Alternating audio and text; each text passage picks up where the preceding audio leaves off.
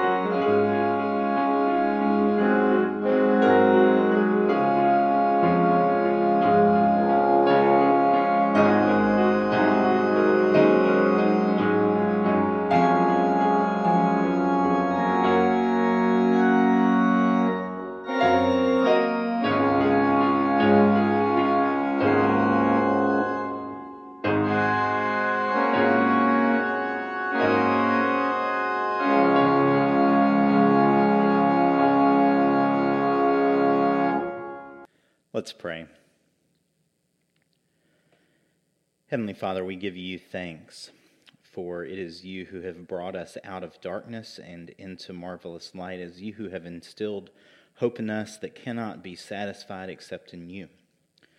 So we pray, O Lord, that today by your word we might learn to trust you. We might learn to trust your character and your promises, that you will come to save us. We pray, O Lord, that this would be your truth written on our hearts as your church today. This we pray in the name of your Son, our Savior, Jesus Christ. Amen. Our first reading this morning comes from 2 Samuel 7. In 2 Samuel, everything begins to go right for King David. He was anointed to be the ruler, the king of Israel a long time before, but there's been ongoing tension between him and Saul, who is the active king of Israel. David has had several opportunities to kill Saul that he has not availed himself of. And now everything is finally going right. Saul has died. David has been installed not only as the king over Judah, but over all 12 tribes of Israel. And they've brought the ark up to Jerusalem. David is settling into his nice house of cedar, and everything is right. And this is what happens. Hear this word. Now when the king was settled in his house, and the Lord had given him rest from all his enemies around him, the king said to the prophet Nathan, "See now, I am living in a house of cedar, but the ark of God stays in a tent."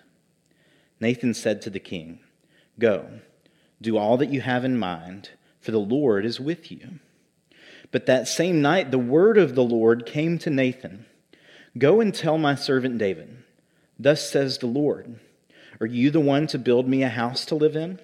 I have not lived in a house since the day I brought up the people of Israel from Egypt to this day, but I have been moving about in a tent and a tabernacle. Wherever I have moved about among all the people of Israel, did I ever speak a word with any of the tribal leaders of Israel whom I commanded to shepherd my people Israel, saying, why have you not built me a house of cedar?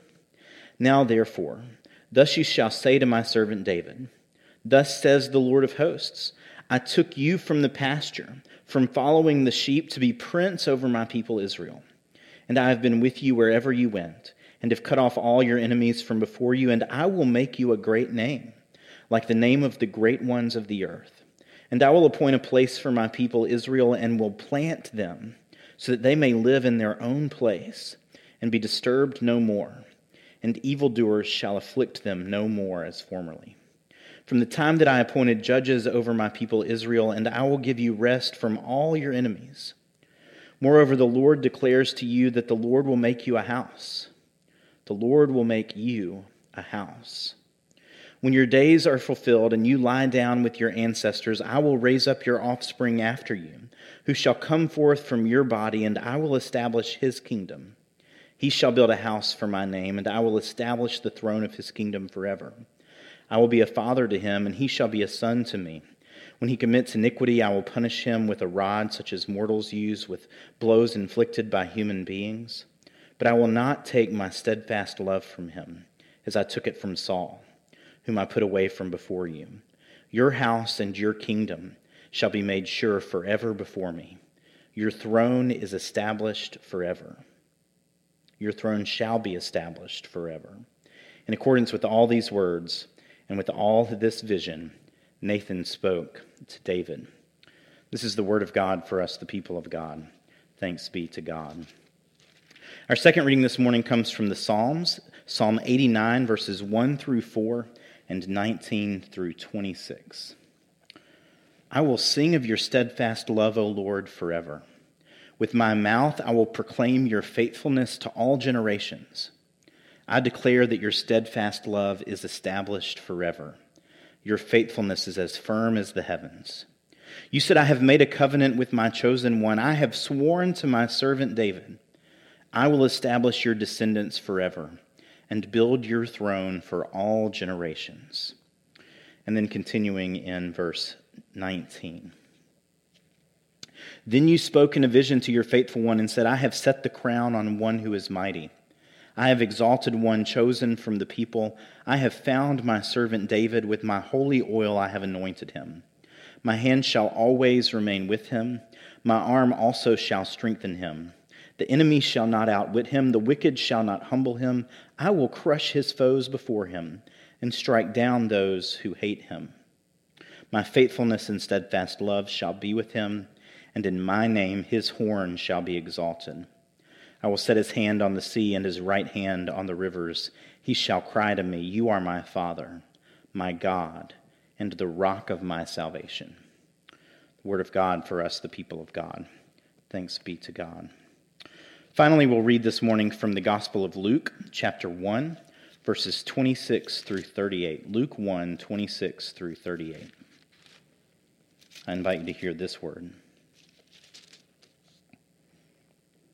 In the 6th month, the angel Gabriel was sent by God to a town in Galilee called Nazareth, to a virgin engaged to a man whose name was Joseph of the house of David.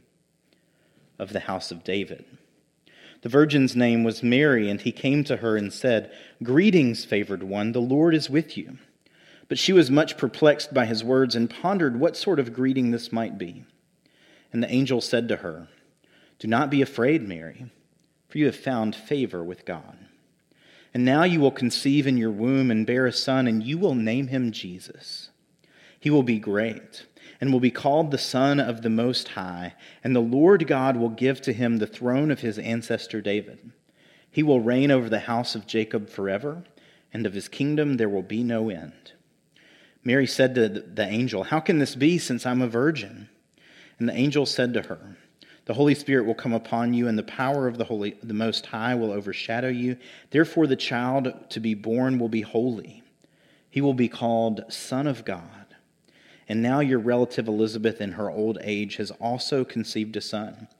And this is the 6th month for her who was said to be barren. For nothing will be impossible with God." Then Mary said, "Here am I, the servant of the Lord.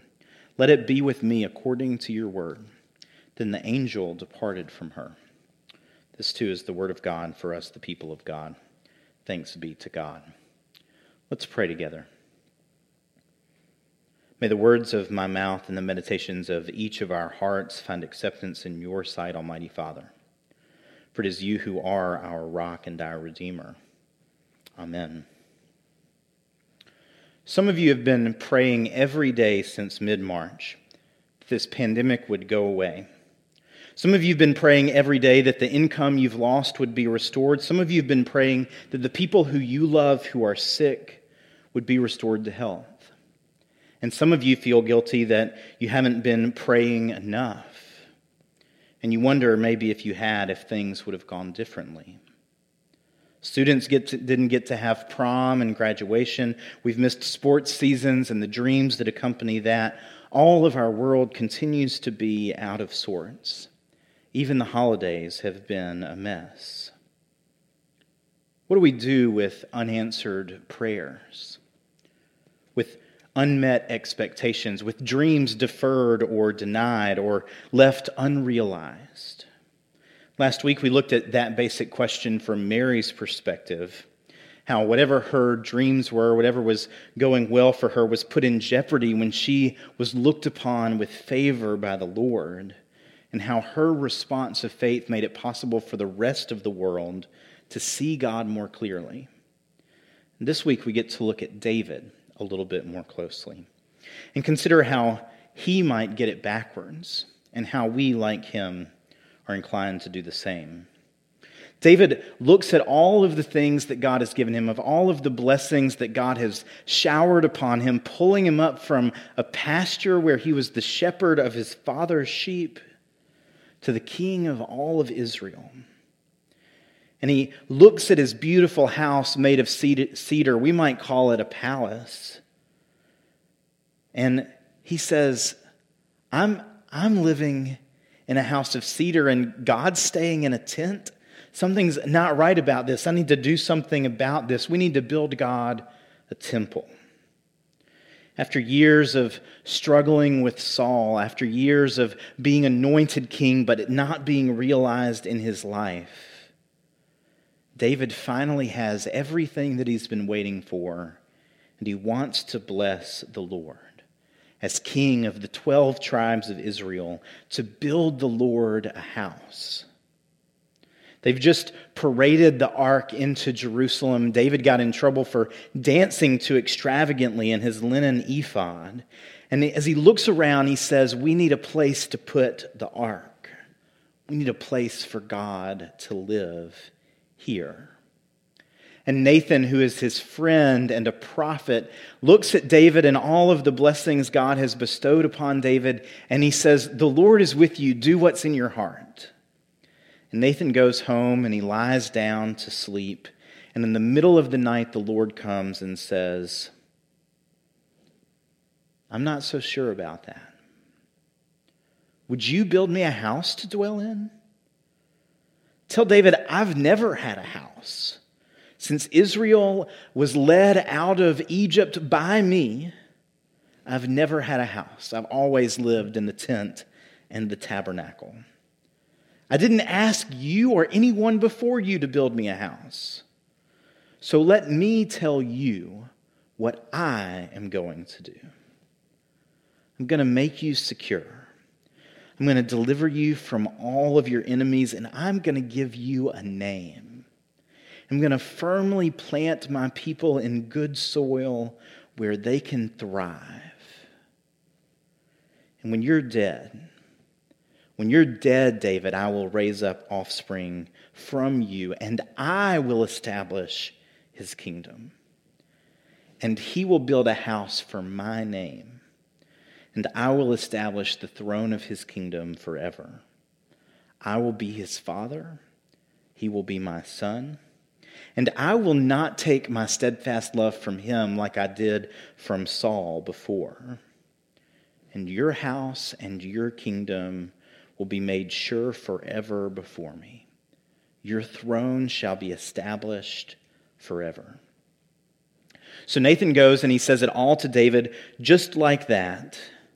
David, you think you need to build a house for God. And God says, no, it's not for you to build the house. Instead, God is going to build your house. So God makes this promise to David, and it seems, at least in the short term, that this is about Solomon. Solomon gets filled with wisdom. He has all kinds of wealth and success. He builds a temple for the Lord that leaves the whole world in awe.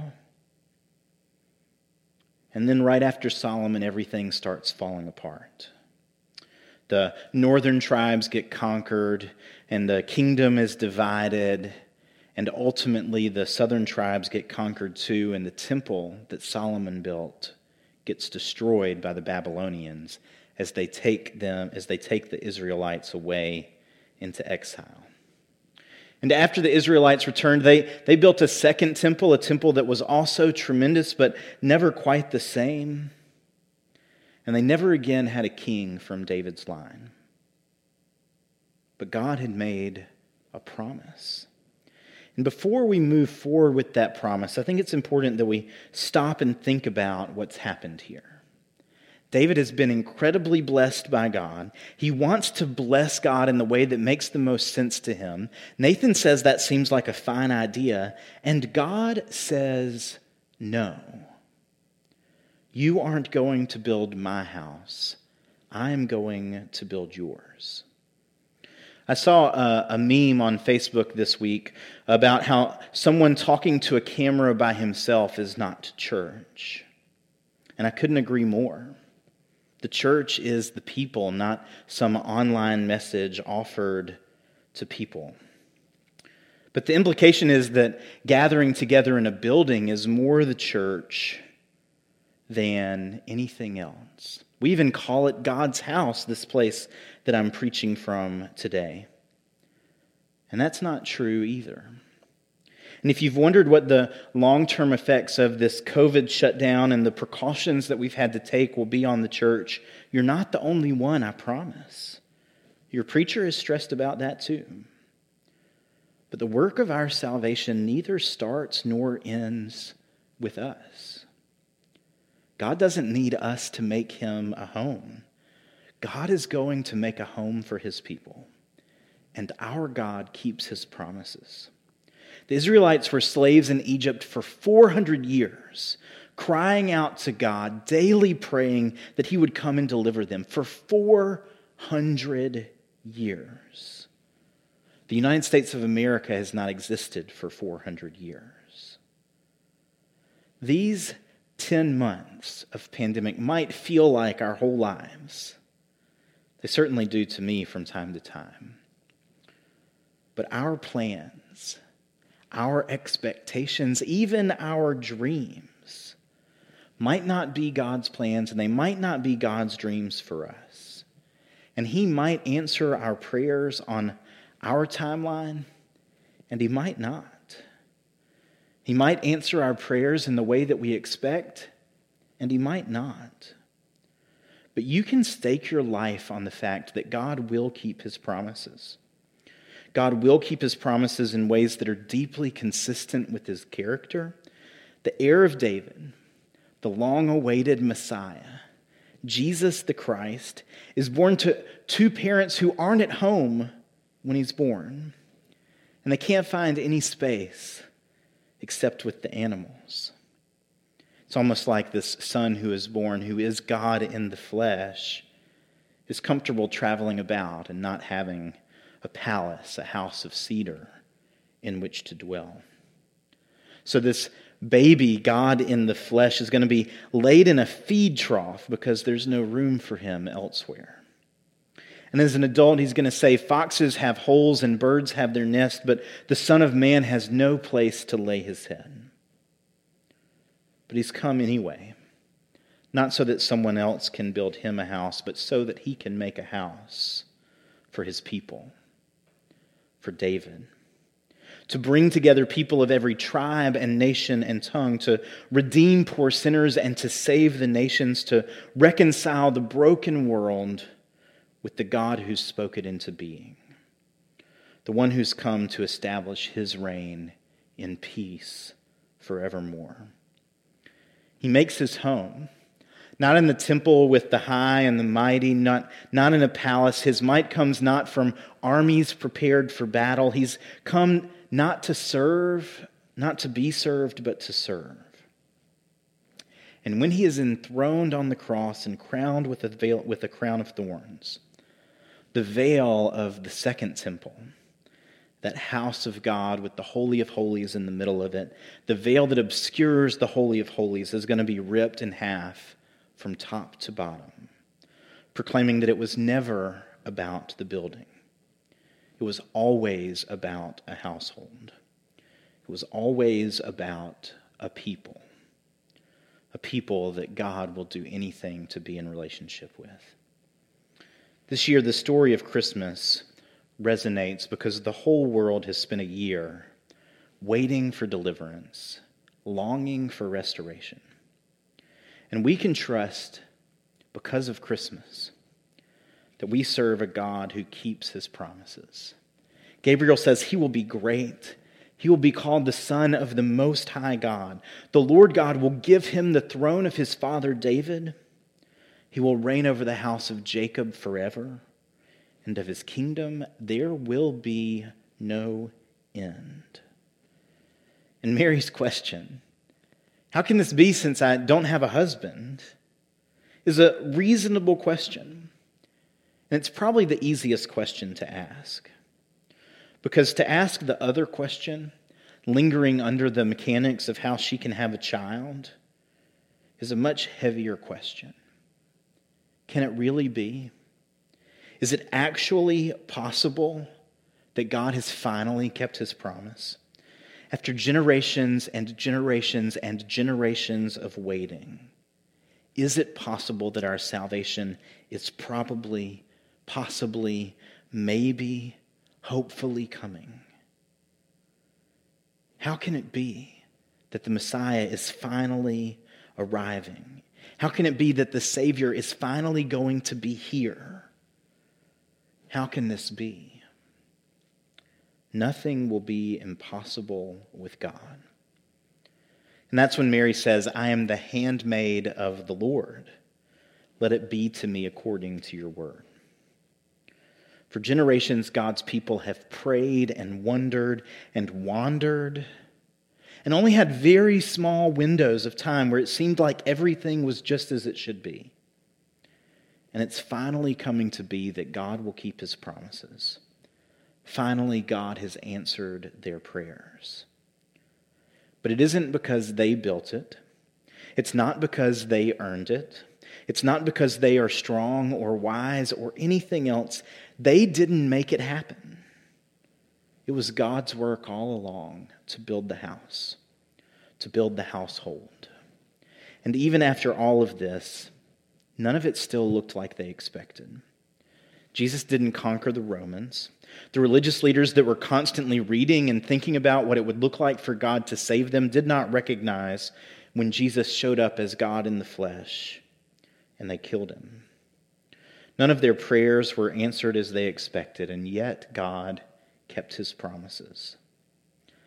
Our salvation is near, not in a vaccine, though all indications seem to point to these vaccines being a gift from the Lord, miraculous even in the amount of time in which they've been made. Not in family, not in political developments or stimulus packages or individual stimulus checks, though all of those things might be well and good. Our salvation is near because God himself is making a house, building it out of living stones that have been born into a living hope through our Lord who has been raised from the dead, like he talks about in 1 Peter, with Christ as the foundation and all of the rest of the stones being put into place.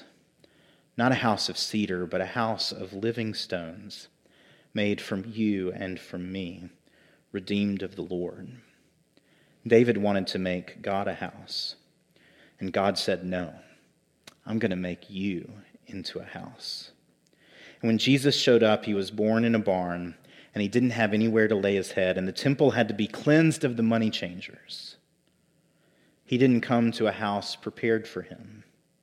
He came to make one, and to incorporate you into it, and me, and anyone who would believe in him. Salvation is near. Christ is coming. Do not lose heart. Do not grow impatient. Do not despair. Do not give up. Look for the coming of the Lord. God will keep his promises. It might not look like we expect, but our God is faithful, and his love is unending, and our hope in him is not wasted. Let us wait. Let us watch, and let us hope in the coming of the Lord. Let's pray. Lord Jesus Christ, come. Light up the darkness of our world and save your people. And build us into the house that you have always wanted for your Father. Make us a holy temple for you. We pray this in your holy and precious and powerful name as we trust in you to save us. Amen.